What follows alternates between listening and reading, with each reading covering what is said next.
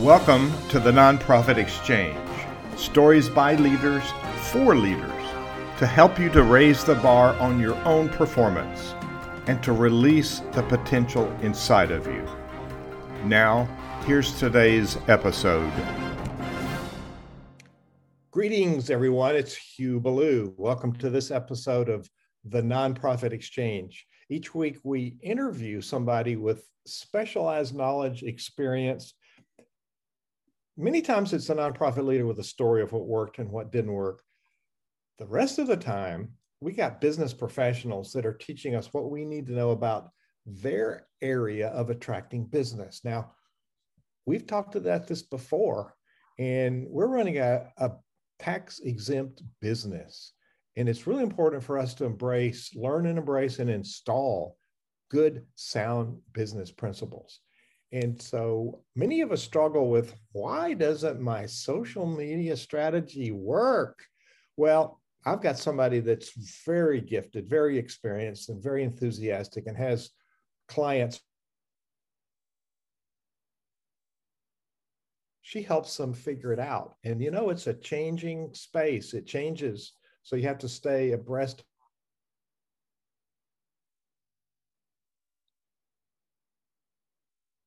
But Sarah lives in the Los Angeles area. Sarah Aaliyah, welcome to the Nonprofit Exchange. Tell people a little bit about who Sarah is and why do you do this kind of work? Thank you so much, Hugh. As much as I love the internet and social media, of course, there are some glitches. So just letting the audience know, sometimes the internet can be a little spotty. And as you can see, one of my 4 dogs right here behind me. So if you hear some barking, I promise you it's not me.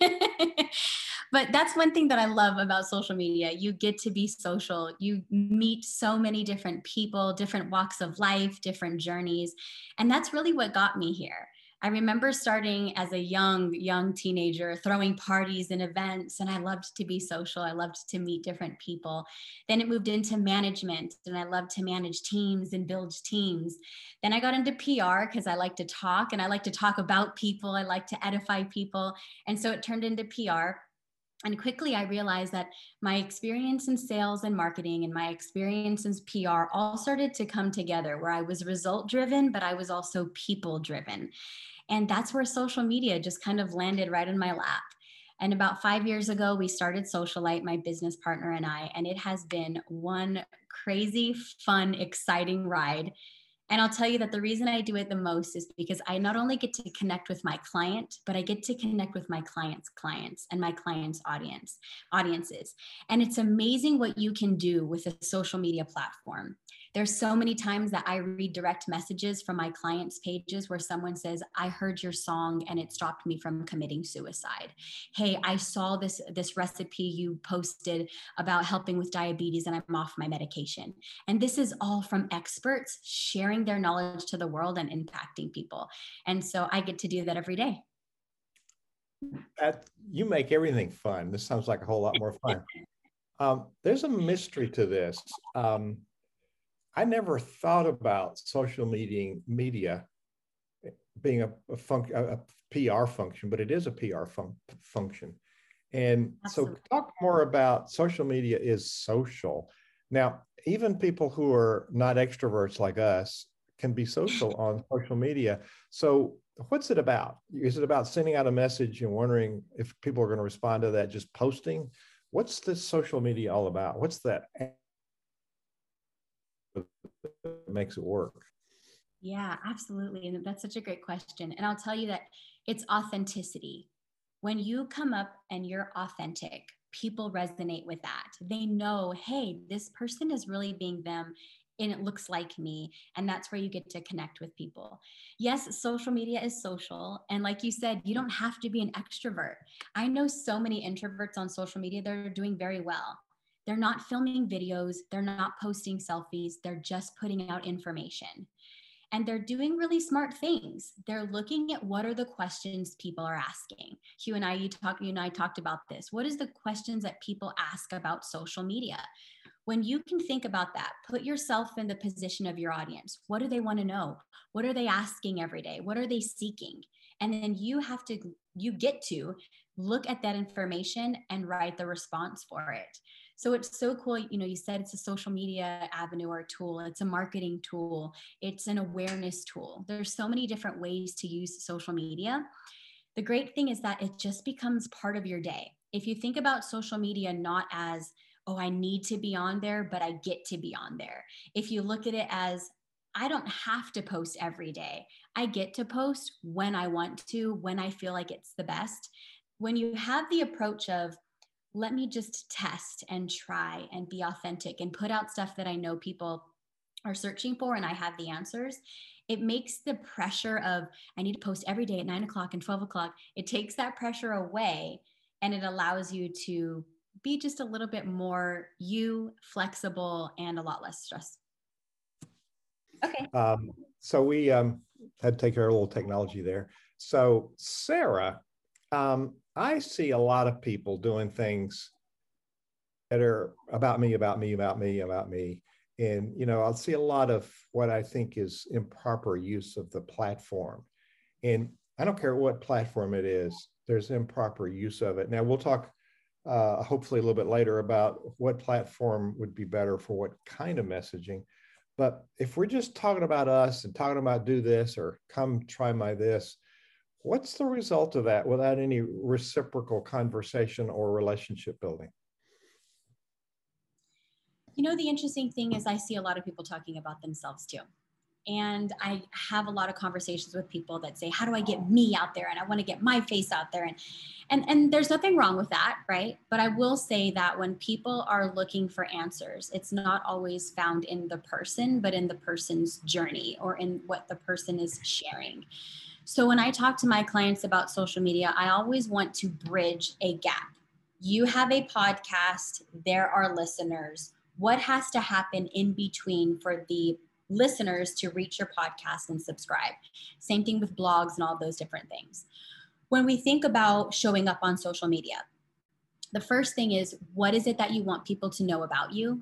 What do you want people to know about your journey or your service or what you're offering? And then create those bridges. So there's this sense of solution providing, which is what people are looking for. Everyone is looking for a solution right now. Even if it's entertainment, even if people just want to be entertained, there's a solution for that. There's a platform for that. So I'll definitely say that we can't make it all about us, but we do have the opportunity to be in the equation, of course. So for example, if I'm an influencer and I want to talk about mental health awareness, I can talk about my journey and my experience, but I should also look at what are people searching, what are people looking for, and then provide that solution for them. Love it. If you just come by here and just joined us, we're talking to Sarah Olia, who has founded a company called Social Light. It's SocialLight.com, Social Light LLC. And it's quite an impressive site. So we talked about, I said that I was thinking as a PR function to social media. There's also a marketing function. There's also a relationship building function. And then it all comes under this big umbrella of communications. Mm-hmm. And that is a very, like leadership, people's got different ideas, but that's a very misunderstood word. And people say, oh, we don't communicate. So there's a lot of pieces to that, one of which is building relationships, because people really care about what you're saying. Yes. Rapport is so important. And that's something that I've known, but I'm learning even more of, is when you have rapport with someone, you can communicate on a different level. When you have rapport with someone, there's trust there, there's value there. That's when you can really have a great conversation. How do you get rapport with followers? How do you get rapport with tens of thousands of people if that's who you're in front of? And I think that that's where showing up authentic, showing up with solutions, with advice, with your expertise, that helps to build rapport. And just like you said, social media has so many different facets, and we haven't even started talking about the actual platforms themselves. We're just talking about the idea of social media. When you start to talk about the individual platforms, how you build rapport and communicate with people on those platforms also changes based on how our mind is working while we're on those platforms. There's definitely a science behind social media, just like there's a science behind all the different marketing tools. I will say that social media is a great place to build your brand awareness, to build your voice, and it is a great place to market your brand because there's several opportunities for call to actions, which is something that my team will tell you. Every caption has to have a call to action, even if it's just drop a comment, like my page, click this link to learn more, download my free ebook. There's so many different call to actions, and every time you post, you should offer one. Every time you post, you should offer a call to action. Absolutely. Give us an example. I find that is lacking, severely lacking in most every presentation I see, a very clear call to action. People want to know what to do. Absolutely. People want to be told what to do more than we think they do. We want to know what to do with the information you're giving us. Here's the thing. It doesn't matter what your brand is. It doesn't matter what you're promoting. You should always ask someone to partake in it. So for example, if I'm on YouTube right now and I go to any channel, 90% of their time, they're going to ask you to subscribe. They're going to ask you to like. And I'll tell you that as an avid YouTube watcher, and I love to follow different people's journey on there, that's what I do. If I like the content and they've asked me, I will subscribe. Most of the time, we don't get something because we haven't asked for it. And so in a call to action, that's what you want to think about. What do I want to ask people for today? I'm giving you something and I want to ask for something in return. For example, if you're putting a recipe, you can simply ask, share this to a friend that you think would really enjoy this. Share this to your fellow vegan. Share this to your favorite meat eater. You're just asking for them to do a simple share. And you know what's interesting is that when we read that, it then makes us think, oh yeah, I do have that friend that's a vegan that might like these cupcakes. Or hey, I do have a friend that their son is looking for a private school right now. So just by asking, it allows the reader to then take initiative in your post. Now, here's the cool thing. That's the communication and the rapport part, the PR and the marketing part. But there's also an algorithm part. When Facebook or Instagram sees that someone is taking initiative on your post, they're liking it, they're commenting, they're sharing it, Facebook then says, ooh, people like this post. Instagram says people are interested in this post, so we must show it to more people because we want to in turn keep people on our platform. So if we're showing this content to more people will stay on the platform. It rewards the user and it rewards the technology behind it. I never knew that. Mm-hmm. So there's language that goes with this. And there's a subtlety in the language that you use that I would like to highlight here. If I want to have cooked a cake and I want to share it with my wife, I share it with, but you use the word share too. Share is actually a function that you share to somebody. And that's a very important distinction in social media, especially with Facebook. There's the share function. So it's a promotion of sorts. Now, a lot of us say, I don't want to toot my own horn. How do you answer that? You got to toot your own horn. Nobody else will. Absolutely. Edify yourself. I mean, there's nothing wrong with saying that I'm great at this and that's why you should read this. I'm great at this and this is why. I've seen this success and I want to share this success with you. There's no problem with that. Now, obviously, if there's a little ego behind it, people are going to read that. And so you want to put that one aside. But having confidence in what you do and what you offer, that's the whole reason you're doing it. If you're working for a nonprofit, it's the same thing. Hey, we're providing this service and it's helped tens of thousands or hundreds or 15 people. That alone speaks volumes that what you offer has helped people and it can help you too. That's a great thing to say. We have a group of students watching you that are in a communications class. And I'm sure later on we'll entertain some questions and they are likely to be under the topic of communication, but not only. So I think one of the great speakers, George Bernard Shaw, said the biggest misunderstanding about communication, the biggest fallacy is that it actually occurred.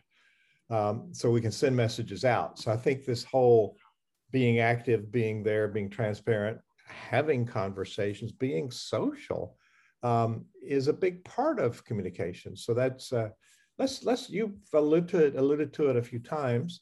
Let's get to it. I'm not a fan of Facebook, so I don't really get it. But I get Twitter and I get LinkedIn. I sort of get Instagram.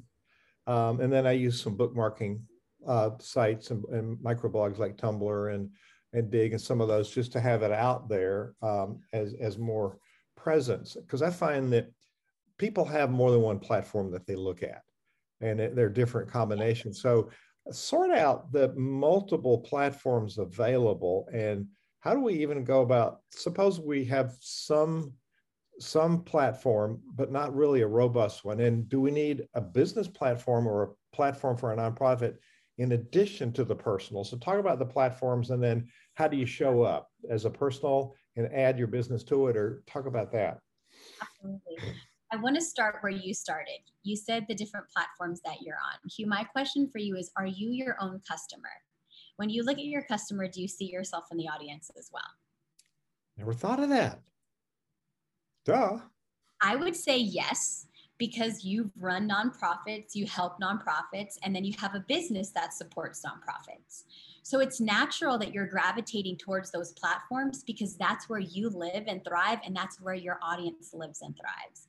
I get the question so often, do I need to be on everything? And I'm like, okay, well, there's a million ways to slice this. Let's dive into that. Number one, I think you should have a presence, as in own the username on every platform.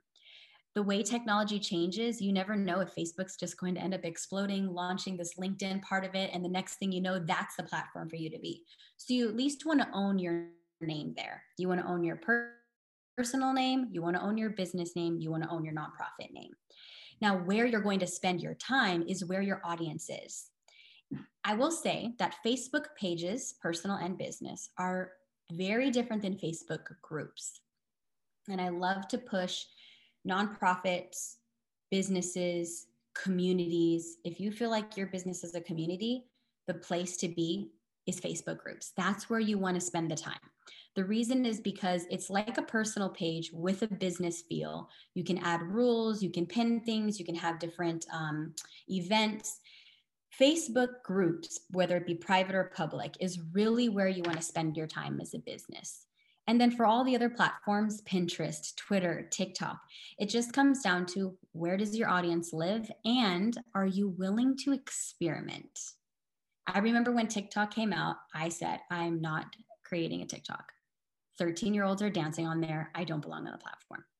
And I told myself that for a while. I even remember when quarantine hit, I said, I'm not dancing on TikTok, because I saw all my friends getting on there with their kids and their friends and their dogs, and they're making TikTok videos. And then all of a sudden I realized everyone's on TikTok. In fact, the audience is getting older and older and older. And their algorithm is genius. It will put the right content in front of the right people because it wants to keep you on the platform. So one, I think the rule of thumb is own your business name, your personal name on every social media site so that you have it just in case. Find the platforms where your audience is there and build your audience there first, so you can gravitate to your audience, to your customers, to your clients, start building your ROI.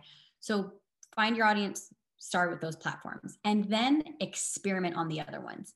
I remember I never experimented with Pinterest. I spent a lot of time on Pinterest. I loved getting inspired and finding different quotes and different nail ideas, and you name it, I was finding it on Pinterest. Then when I started to work with more holistic and wellness businesses, people that were putting out different designs, creative stuff like that, and was moving away out of the entertainment side, I realized, Pinterest is the platform to experiment on. And I have clients that have hit thousands of impressions, and they're averaging around 400,000 impressions a month just on Pinterest. And it's a great place to drive traffic from one platform to any call to action, website, blog, podcast, you name it. So there's a lot of noise, and a lot of people are expressing opinions about certain things today. And I don't want to get sucked into that fray of the elevated anxiety, because it just makes me angry. And really, I don't think anybody holds all the secrets to any topic. Right. It's good to hear contrasting points of view, but cutting through the noise. Now, I've tried as a lame non-professional in social media, posting and hoping people see it about events. I've also tried running some Facebook ads, and I don't think there's been much traction to those. And I'm not sure who sees my posts, and I'm not sure if the algorithms, and I'd ask you to explain what that means. The algorithms are disfavoring me or favoring me. I don't know how to measure that.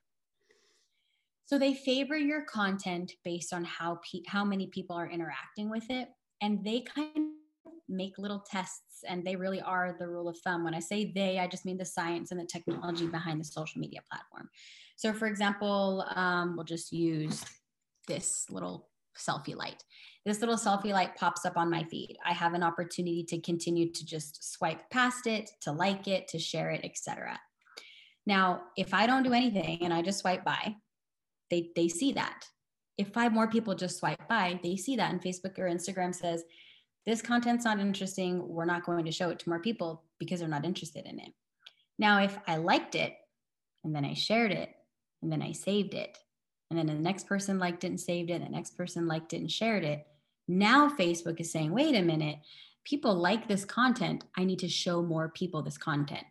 So then the question is, well, how do I get those 5, 6, 7, 100 people who first land on my content to do something? That's where the call to actions come into place, and asking. There are so many times I create graphics, and at the bottom of the graphic, I will literally have an arrow that says, like right here, save right here, share right here. And it then kind of gives you this, oh, I can do something with this. Oh, I can do something with this. Now that works a little bit better on Instagram than it does Facebook, but Facebook, you just leave a comment. Ask a question. That's my number one little kind of hack. Ask a question. It encourages the user to leave a comment. When they leave a comment, it notifies their other followers that they're engaging in this, and the algorithm is somewhat hacked. So for example, if you're posting an event, maybe you ask a question of, what are you doing on Friday night? Or like, tell me your plans Friday night. This is what I'm doing. People might go on there and say ordering pizza, watching a movie, hanging out with their friends. It's completely unrelated to your event, but it's driving traffic to that post, where then more of your followers who may be interested in your event will see it. This is the same thing on Instagram. It doesn't work so well on Pinterest, but it does on YouTube. And here's the other thing. If you're not interacting, why will other people interact with you? This is one thing I've learned just in life with my friends. If I'm not going to drive out to their birthday parties and their baby showers and their stuff, how am I going to expect them to come to mine? It's the same concept on social media. There's a nice little trick that my team does that I love. It's another hack, we like to say it. What we do is, before we're going to post for our clients, we engage for 30 minutes. So what does this mean? I post some stories, I like some posts, I respond to some comments. Maybe I look up some of the hashtags I'm going to use in the post. We interact with those hashtags, and I'm active on social media for about 30 minutes. Then we put out the post, and then I'm active for another 30 minutes. We call this the power hour. You can also do this for 30 minutes, 15 minutes before you post, 15 minutes after you post.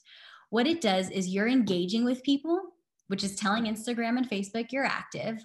And then those people that you have just, we'll call it a reward, those people that you just rewarded by engaging with their content are saying, oh, Hugh just popped up on my timeline, or Hugh just commented on my post. I'm going to comment back. Instagram's going to say these two people know each other, like each other, so I'm going to show them their content. Now you're showing up in their feed naturally just because you engaged with them.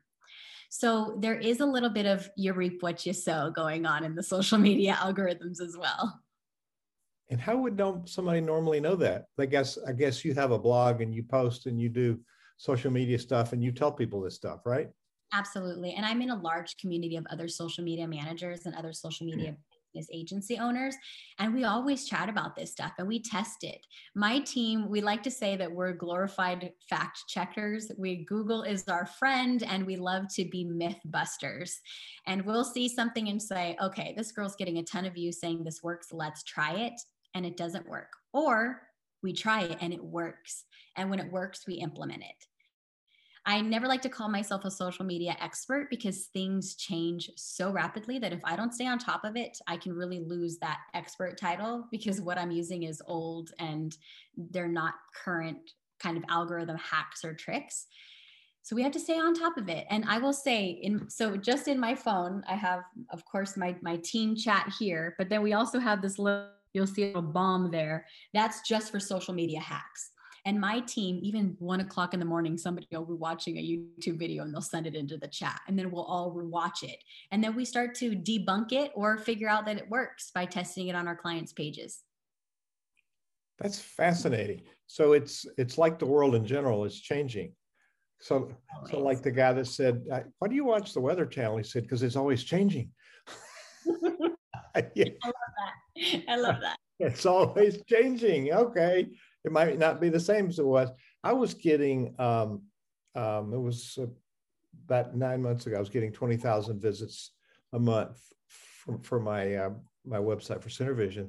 And one day Google changed their algorithm and it went down to 8. It was a significant difference. And so the algorithm makes it what people are looking for. So you've opened up a whole new topic of, you sort of get what you give. So if you're out there and you're active and you sort of like, you got to, like you said, you got to go to the baby showers and you got to go to the birthday parties if you want people to reciprocate. Yeah. And it includes the social media itself and the bots, the technology, the algorithm, all that automated stuff. That, you know, what's scary is when you're on there and you look for something, all of a sudden you see a bunch of ads, so you know they're paying attention on what you're doing. It's quite scary. I get that all the time. Since we run over 80 pages in our agency, we get a lot of different things because I'm searching up recipes for clients, essential oils, you know, baby formula. So Facebook thinks that I'm just this holistic social media entrepreneur, mother, dog lover. I mean, they've put all this stuff in there and half of it's not me, it's my clients, but they're actively searching for a way to get in front of people and the right content in front of people. So if you're talking about a topic a lot, you're going to start seeing it on your social media because it's social listening is what's happening.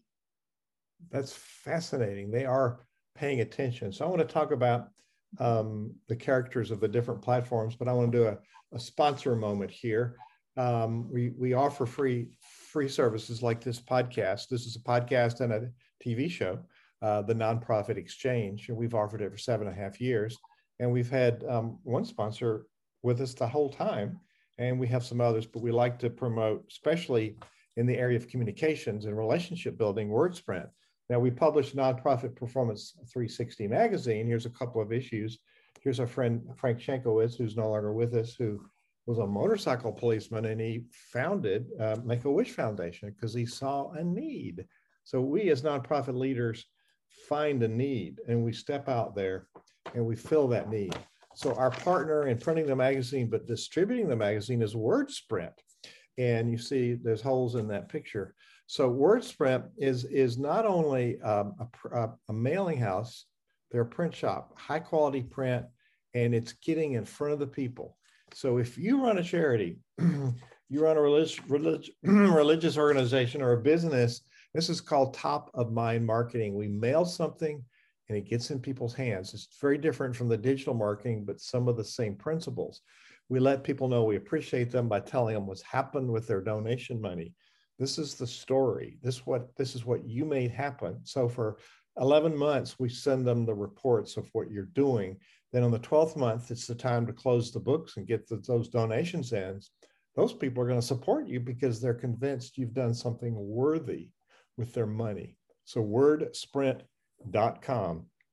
Bill Gilmer and his team will talk to you about how you can keep your support there, your donors donating and your volunteers volunteering. It's by reaching out and letting them know what's going on and what to expect. Then when you do a call to action, they're going to get it and they're going to respond powerfully. So it's wordsprint.com, and they'll help you stay in touch with your tribe. So Sarah, we've talked a little bit about some of the platforms, not really in character and how it's a fit.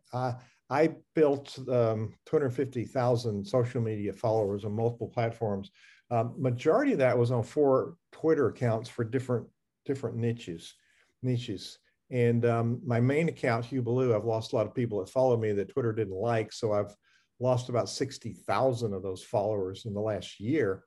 And Twitter kind of cleans up, but there's a very clearly distinctive character for Twitter, and it becomes very volatile if there's something out in the political arena. But it's a place that's like got a 20-second shelf life. People look at it, it's the bottom line, they respond to it. But I've met some incredible people on Twitter, and I've made some incredible connections. So it's been kind of an anchor.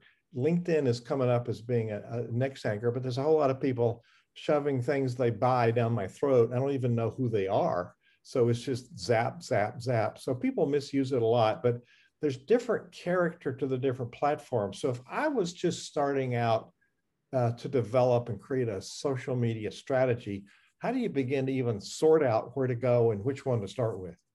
Yeah, so we'll revisit some of the things we said a little while ago. Definitely have your name on all the platforms. When I say all the platforms, definitely the bigger ones. So Facebook, Instagram, Pinterest, YouTube, Twitter. I think TikTok should be in that list as well. Definitely start there. There are some other social media platforms popping up. There's Clubhouse and a lot of others. Start there as well. I've had great success just getting on there and getting active.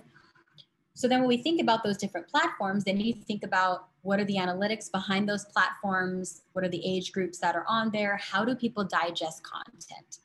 If you're someone that's going to create long form content, docu-series, videos, training videos, clearly YouTube is where you need to be.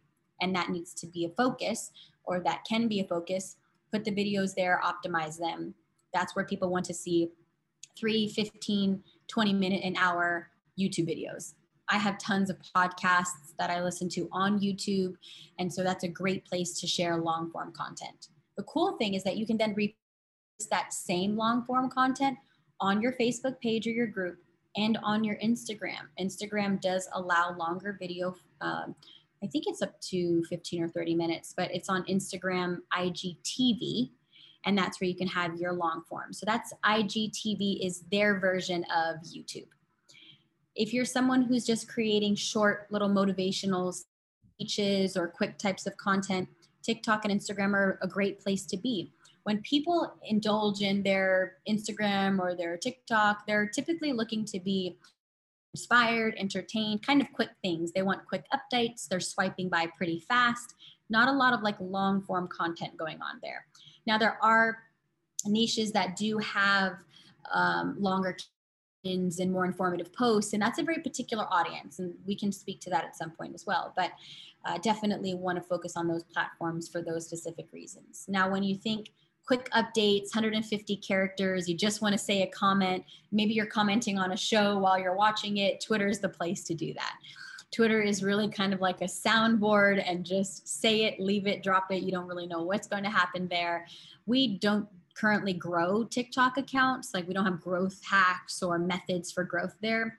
It's just something that we use to do cross marketing. So we'll tweet out a motivational quote, or we'll tweet out a quote from a podcast, screenshot that, create that into a graphic, which then we then post that graphic on Facebook and Facebook and Instagram. There's great ways to use your content that you put out, regardless of the platform. You can repurpose it on other platforms. It's just really important to understand, how are people digesting content on that platform? If you're on Facebook, and if there was an audience I could see here, I would tell you to raise their hand, but I guarantee you most people raise their hand. When we think of Facebook, we think family, connection, friends. It's more of where you get to be you. You don't really care if you get 100 likes or 500 likes. The point is that you just want to like update people with what's going on in your world and in your life. Business pages, it's similar. It has that kind of community feel, especially with Facebook pages. Instagram is where it's almost like there's more selfies. People just want to see what happened in the last 24 hours. You keep up with people there, but the mindset when you're on Instagram is slightly different on Facebook. So when we're creating content, posting content, creating our brand, our marketing strategy, you always want to consider, what is the type of content I'm putting out? Where am I putting it? How can I then repurpose it on the other platforms? And while you're thinking about repurposing it, keeping in mind how people digest the content when they're on their platform. Where is our mind when we're on Twitter? It's this quick updates. What is it like when we're on TikTok? Quick entertainment. What is it like when we're on Facebook? Connections, information. So when you think about how the platform works, just think about yourself. What do I do when I'm on Facebook? What do I do when I'm on TikTok? Create the content to apply to that audience. It's going to encourage them to, engage. That's the time you want to keep in mind. Encourage them to engage. Mm-hmm. What do people find? It's sociallightllc.com, the website for social, SOCIAL, Social Light, LIGHT, LLC.com. I always hate it when people give me a website and it's really fast. And I want, what is that? So I want to be overly cautious. It's a brilliantly designed website. And you practice what you preach. You create really high quality content. Now, when they go there, will they find out any of these things about the different platforms, or what will people find out when they go to sociallightllc.com? Absolutely. We have an amazing blog. This is my opportunity for a little shameless plug. My business partner is an incredible writer. We also have an amazing content writer who helps with those blogs as well. And we share everything. What it's like to become an influencer. What are things to stay away from? What are the newest trends? Every year we list some projections and we kind of forecast what we think is going to happen. There's a blog that typically comes out every week. Sometimes we'll wait a week if we have a really big one coming up or a series coming out. But the blog is tons of helpful, free information, and we keep it current. If we write an article where some of the information on there is dated, we will then redo the article and repost it with new information. So you're not Google searching something and reading it and it's like, oh, this is so helpful. I love all this thing, all this information. And you spent 30 minutes reading this whole article and digesting on social media. And then you scroll to the top and you're like, oh, it was written in 2016 and none of this applies to 2021. We make sure that everything that we're posting is current data, current things we're testing.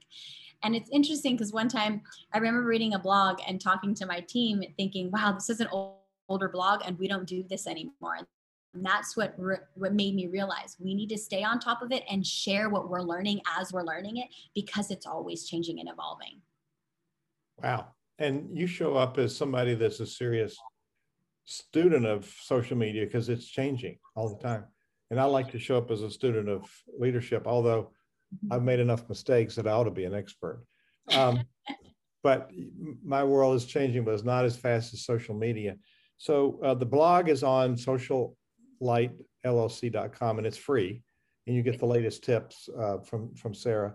Now let's talk about some business principles. You have a team, and I'm quite amazed at your team. And I don't know why, because you attract really high quality people. And you've got a really on point strategy. So you operate, this is a learning time for nonprofit leaders who want to do it all, who want to be the expert and say, I've got to bless it all. And I've got to, no, you don't have to do, actually, you just need to possess the vision, get the team together and guide the process. Now you happen to be a subject matter expert, but you also have, so how many people do you have in your team right now? I forget if we're 12 or 13. It goes back and forth. It also depends when we have interns. We have 2 interns popping up. So at our highest, we'll be around 18. Sometimes they're seasonal projects. So I'll bring on a ton of videographers or editors. Our core team are managers. So there's myself. I have to use my fingers. There's myself, my business partner, Melina, our project manager, Elise. I know they're going to be listening, so they'll see this. Bethany, who's in client relations and account management. And then I have Julia, Karina, and Steven. That is our core. So our clients meet them. Then underneath them, they have awesome content creators, graphic designers, more account managers, assistants, and then we have intern program underneath them. So we're So this is a definitive moment. You have a team for a very good reason, and there's people on your team that know things you don't know about how to do things. So how would you say to nonprofit leader how important it is to have skilled people on your team and be very clear about where you want to go with that team? Hugh, you said earlier you've made so many mistakes that you should be an expert in it. I'll tell you, I have made similar mistakes, many mistakes in even just hiring people. And even today, just this morning, I had a call with one of my account managers and I had this epiphany, right? This revelation of a new way to run the business. And I'll share it with you because I think it's perfect for this moment. I was talking to her and I realized that everyone on my team thinks a little different. They learn a little different. They teach a little different. And that's what I love about my team. Everyone is so different, right? And when we have a client, they think and talk and communicate and learn different ways. So before I used to create it. Well, this account manager works with all the artists, and this account manager works all with the holistic brand, and this account manager, because it's in the same niche. It's changed over the last several months where this account manager communicates extremely well, over communicates, writes perfect emails, has processes in place. I'm going to match her with a client with the same types of programming, the same type of learning styles. Then if I have someone that's more visual and they like to talk and get on the phone and collaborate, I'm going to connect them with a client for that. The key is not just to hire the right people, it's to hire the right people and put them in the right position. If you hire the right person and put them in the wrong position, you're going to think you hired the wrong person. If you hire the wrong person, well, then that's a completely different thing. But sometimes it's not, you can't hire a wrong person. You find where their skill set is and you put them there. I get to be a little more flexible on social media, of course. Some people are creative. I put them in a creative space. People are more analytical. I put them in an analytical space. Not every nonprofit has that opportunity. But if you hire someone and you have them in the right position, you're going to see a lot of success from that. We're going to go out in a minute to the classroom in Dallas with Bob Hopkins and I know they've been thinking up really hard questions to stump you. So before that, let's do a case study. That's Hubaloo, the Nonprofit Exchange. Now, we're streaming this live on Facebook. And as you're talking about it, I'm thinking maybe we should be streaming it live on YouTube. Now, it does go, I do put the edited version on YouTube. So I edit it so that the live piece is on Facebook. And so I don't know, and it's not on Hubaloo, it's on Center Vision Leadership Foundation's business page or company page. So so I've got this really good content with very smart people. And how do I expand the reach of this? You talked about hashtags. We've talked about different promotional methods. So talk about, so somebody has something they do, it's a live feed, a live stream, and they want to get some traction around it. So where do we start and how do we get some traction? That's such a great question. I love taking one piece of content and using it for multiple purposes. So if you're streaming on Facebook and you have a recording, I would definitely stream to YouTube as well. Then you put an edited version. So you'll have your live, then you upload an edited version. By the way, YouTube loves this. The more content you're uploading, the more consistent you are with uploading content, they reward you for that. Then the next step would be go a little further, take the key points out. So you ask a question, I answer the question, you snip that into a 1 or 2 minute video. I talk a little long, so maybe it's a 3-minute video. And the YouTube video is that question: how to stay relevant, how to repurpose your content, how to know what platforms you're on. And it's just that little slice of information. One person that is a very big podcaster and does this really well is Joe Rogan. It's his team that does it, so we'll give the team credit. But he'll have his podcast, then he'll slice that bad boy into 50 different pieces of content. So this video could in turn land on all your different social media platforms exactly for the audience. Before we go out to the Wild West in Dallas, one more thing, hashtags. Yes. Now, I know how they work on Twitter, and I've mastered how to find what's going on with hashtags. I don't know how they work on any other platform. You can use them in LinkedIn and Facebook, I know, but do they work across platforms, and are they as effective on every platform? They're not as effective on Facebook as they are Instagram and Twitter. YouTube has its own place to put in tags. We have tons of blogs on hashtags, and we're writing a new one on a new tool that we just found that we're using for our clients that we love. And I can't remember the name right now, but I will definitely have it in a blog soon. So make sure you subscribe to that. And there's a couple of key things you want to remember. There's 3 things. One, you want to have branded hashtags, which is, Synergy Vision or Socialite. That's my branded hashtag, Team Socialite. Then the second one, niche hashtags, hashtag nonprofit support, hashtag social media marketing. Then you want to have, oh, by the way, the niche hashtags, they need to be smaller hashtags, like 10,000, 20,000, 50,000, not these mega massive ones, because you're not going to show up there. And then you can add some of the bigger ones that are relative to that piece of content. So if it's a dog, hashtag dogs of Instagram, hashtag puppy love, those types of things. So if you think of 3 different categories when you're posting your hashtags, you'll always put the hashtags that one of them is going to perform for you. So you have your brand specific, your niche that are smaller niches, and then your mega big hashtags that are relatable to the post. Well, let's see if we have any people that want to share some questions with us. We got Bob Hopkins. Bob Hopkins is a dear friend and a thought leader. And Bob, it occurs to me we ought to have a conversation with Sarah later on. How are we going to we do this thing together, a youth and philanthropy conference. We'll be doing one here in a few months.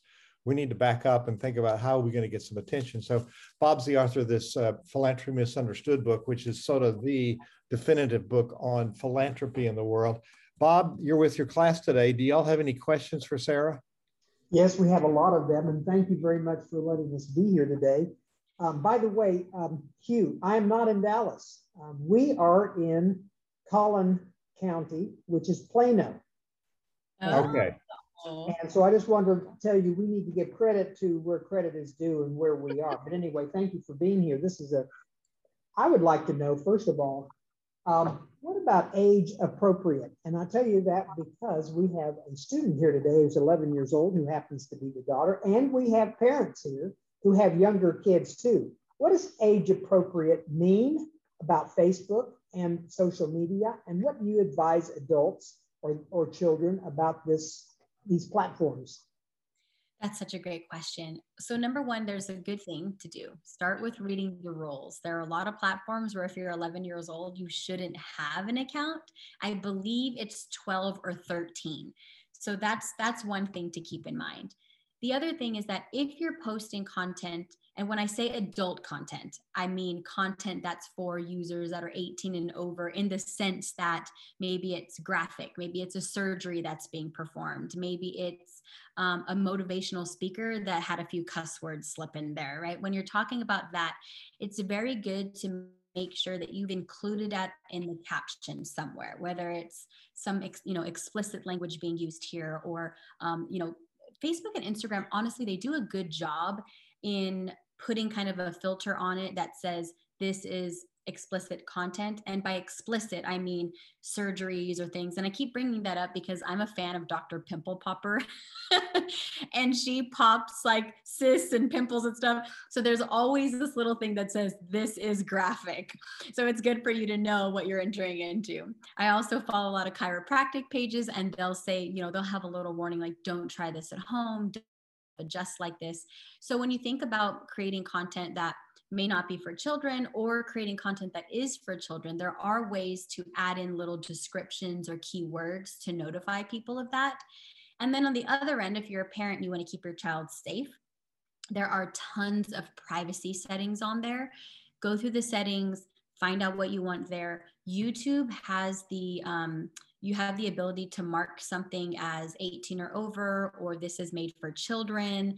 And so you want to make sure that you use those tools when you're a content provider. And then if you're on the other end and you're a user and you just want to keep your children safe, you want to make sure you go through the guidelines. There's tons of different things set up to protect our children. Things are going to get out. They're going to see things in the world of social media. It happens. And it's something that I deal with my team all the time and chat with them. There's no perfect solution for it. But if you read the guidelines, the rules, and you look at some of the privacy settings, that's probably the best way to keep an audience safe. And then also be a content provider that lets people know what they're going to see on your page. I hope that answered your question. That was great. And we have another question here. This is McKenna, who's a student. She asks a question, a good one, every week. This is McKenna. Howdy.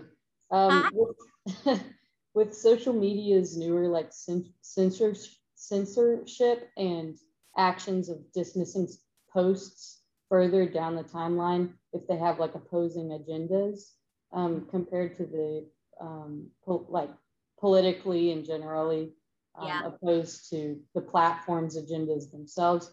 How can people be genuine influencers with this resistance? Yeah, that's such a good question. We deal with this a lot, and it comes down to your community. One thing is, I would say, look at the different platforms that are popping up right now. I'm blanking on the platform right now, but there's a man named Dave Rubin he has his own, the Rubin Report.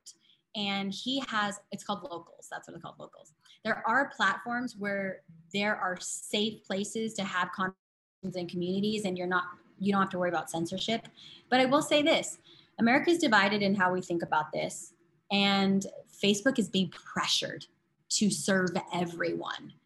And right now, what we just went through the politics, the elections, post-election, with a lot of censorship happening, you'll see that there's a little bit less censorship now. And that's because there's tons of pushback happening. Right before we went live, I was talking to Hugh about faith.facebook.com. They are being pressured by people of faith to create a safe place for us to have a voice too. And same thing with politics. So if you go to faith.facebook.com, you can read more of the tools and the services that you can utilize on Facebook. And there are also these community groups where you set your own rules. The reality is this, somebody owns Facebook, we don't really own our content. When you post it, you don't own it. Your audience, you don't own it. Facebook at any time can take us down. And that's why it's really important to create email lists, your own website, your own blog, look at platforms like Locals where they're not treating people that way. And then on Facebook, you have to kind of weed through it, and it's difficult. Every day I am challenged with that with some of our clients, and it's something that we're going to learn. A lot of people were boycotting Facebook. I was one that was really upset, and my whole business is around social media, right? So I've had to come up with creative ways to do it. Community groups are safe. You set the rules. Facebook is less involved, but also don't be afraid to apply pressure. When you get something censored on your page, there's an appeal button. Take the opportunity to appeal. And if you look up on YouTube right now, just type in, I'm suing Facebook, I'm suing YouTube. You can see the people that are standing up and saying, this is not right. This is taking away our freedom of speech and different things like that. There are communities that are finding different resources. I'm not a huge expert in all the different things that are coming up, but I am staying on top of it as much as I can. And faith.facebook.com is a new one that's just popped up. So Bob, let's have two more short ones if possible. Then I see Mr. Rash here. What he's got. Okay, this is Tori. Hi, Sarah. What are the most important things for someone starting an online business to include in their social media page? And what tips do you have for someone just starting to get their page out there to consumers? Love it. Make it simple, short, sweet, and to the point. Remember those two things. When you're designing your logo, make your logo and your content as clean and simple as possible. People can learn quicker that way. There's not too much clutter. We're talking about the design here. Then when I say short, sweet, and to the point, when you write your bios on your pages, some of us like to get lengthy and talk about our services and what we love and all of that. And the reality is people's attention spans are getting shorter and shorter. Do bullet points in your bio, do bullet points in your content. So that way people can know right away, I like this or I don't like this. If people feel like they're being sold or it takes too much time to digest your content, they're going to swipe right past it. So I would say that those are great things to think about right from the beginning of the launch of your brand on social media. Kind of like in-person conversations. Yeah, Bob, one more. You got one more? One more, and this is coming from me. You know, I ask a lot of people after I meet them and their brand new relationship, I say, where did you meet? And they say, online. So what is the best online platform for people to meet the most qualified person for their relationship? LinkedIn pops into my mind first, and that's because there's a professional approach there. And then Facebook community groups, because when they say community groups, it really feels like a community. I'm part of a group that has over 500,000 people in it. It's women entrepreneurs supporting women entrepreneurs, 500,000 people on here. I can't tell you thousands of comments that are being written on people who ask for help.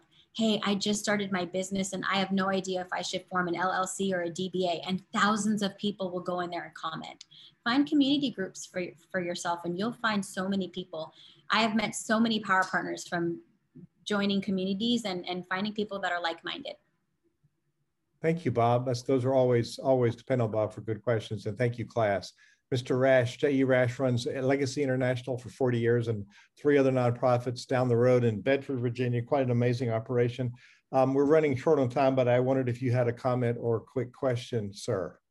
Yes, sir. Thank you very much. Sarah, so nice to meet you. And your enthusiasm is infectious and your knowledge knowledge is also quite comprehensive. My concern, I guess, or I'd like to comment on the use of social media as, I mean, it's obvious that we use it for transactional reasons. That's clear. And for our businesses, for our nonprofits, we serve people all around the world for over 40 years. And today, for example, I just gave a talk to 105 young women in our Tech Girls program from 16 different countries. And of course, we're using social media for transactional reasons. But talk to me a bit, if you can, for a minute about how you look at social media for social transformation as a modality for social transformation. Such a good question. I'll try to make this short, Hugh. You know, I'm a little chunker, a lot about the little things, but this is the thing to remember the most. There are people searching for the answers that you have.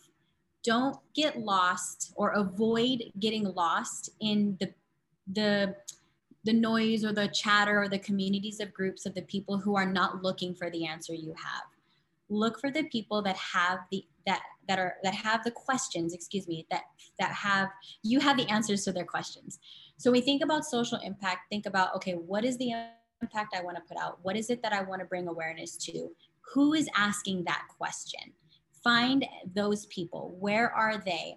When you're writing your captions, when you're writing your descriptions for your YouTube channel, make sure to include those questions. When people go on Google and they go on YouTube, most of their time they're typing in how to, what to wear if, home remedies. It's always searching for the answer for their question. So when you're creating your content, your brand, always think about who's the audience asking the question to the answers that I have. If you focus on the opposite, what other people are saying that go against it, you're going to spend more time going up against the current than with it. Love it. Thank you, Mr. Rash. And I want to connect the two of you by email because I've got an agenda about that. So thank you for being here. So Sarah, what we put out on social media, we could take down, but there's going to be an imprint out there forever. So there's a liability. We're looking for a job, or we're applying for a grant. It's for nonprofits, and we're doing some funding. We might have said something that might upset somebody, then they won't fund us, or we can't get that job. So what's your advice about putting filters on? And we just got 1 minute here. Filters on what you say. Be very intentional with what you say. Remember that what you say could last on there forever. Is your future self going to be okay with what you said? Is your future daughter, future son going to be okay with what you said? Just think about it from that perspective, and always think about it from a solution-minded instead of problem-minded. Be intentional. Anybody can whine, anybody can complain, but can you come up with something that's helpful to say, okay, let's think about this. So you've given me some new insights on having a conversation with people who are not sitting in the room. And if we've learned anything in the pandemic, is how to leverage our digital communications in a way that we really hadn't tried much before. And now we know which meetings we can have on Zoom that we didn't have to go in person for. And we've learned how to save a lot of time and get rid of some stuff we weren't doing. So you've opened my eyes to lots of really new opportunities here. So sociallightllc.com, you'll find a wealth of information. And Sarah, I guess there's a contact me place on there. And if people want to talk to you, they can find you there, right? On Social Light LLC. Absolutely. So what do you want to leave us with? What's a thought or a challenge or an idea that you want to leave us with today? I challenge all of you to trust yourself. When you're thinking about social media, what are the first things that are popping into your mind? What are the first things that are popping in your head? Trust yourself. Don't try to be anyone else or avoid trying to be anyone else. Just be yourself. Yeah, that works well. That's a good leadership principle. So show up as the leader you are. And back to what you said at the beginning, authenticity reigns. So Sarah, thank you so much. This will be transcribed on thenonprofitexchange.org. You can find the transcription, and there's a lot of really good sound bites and sound advice, and you'll get them right here This will be up there forever, I guess. So Sarah Olia, thank you so much for being our guest on the Nonprofit Exchange. Thank you so much. I appreciate it. Thank you for listening to the Nonprofit Exchange. This podcast is a part of the C-Suite Radio Network. For more top business podcasts, visit c-suiteradio.com.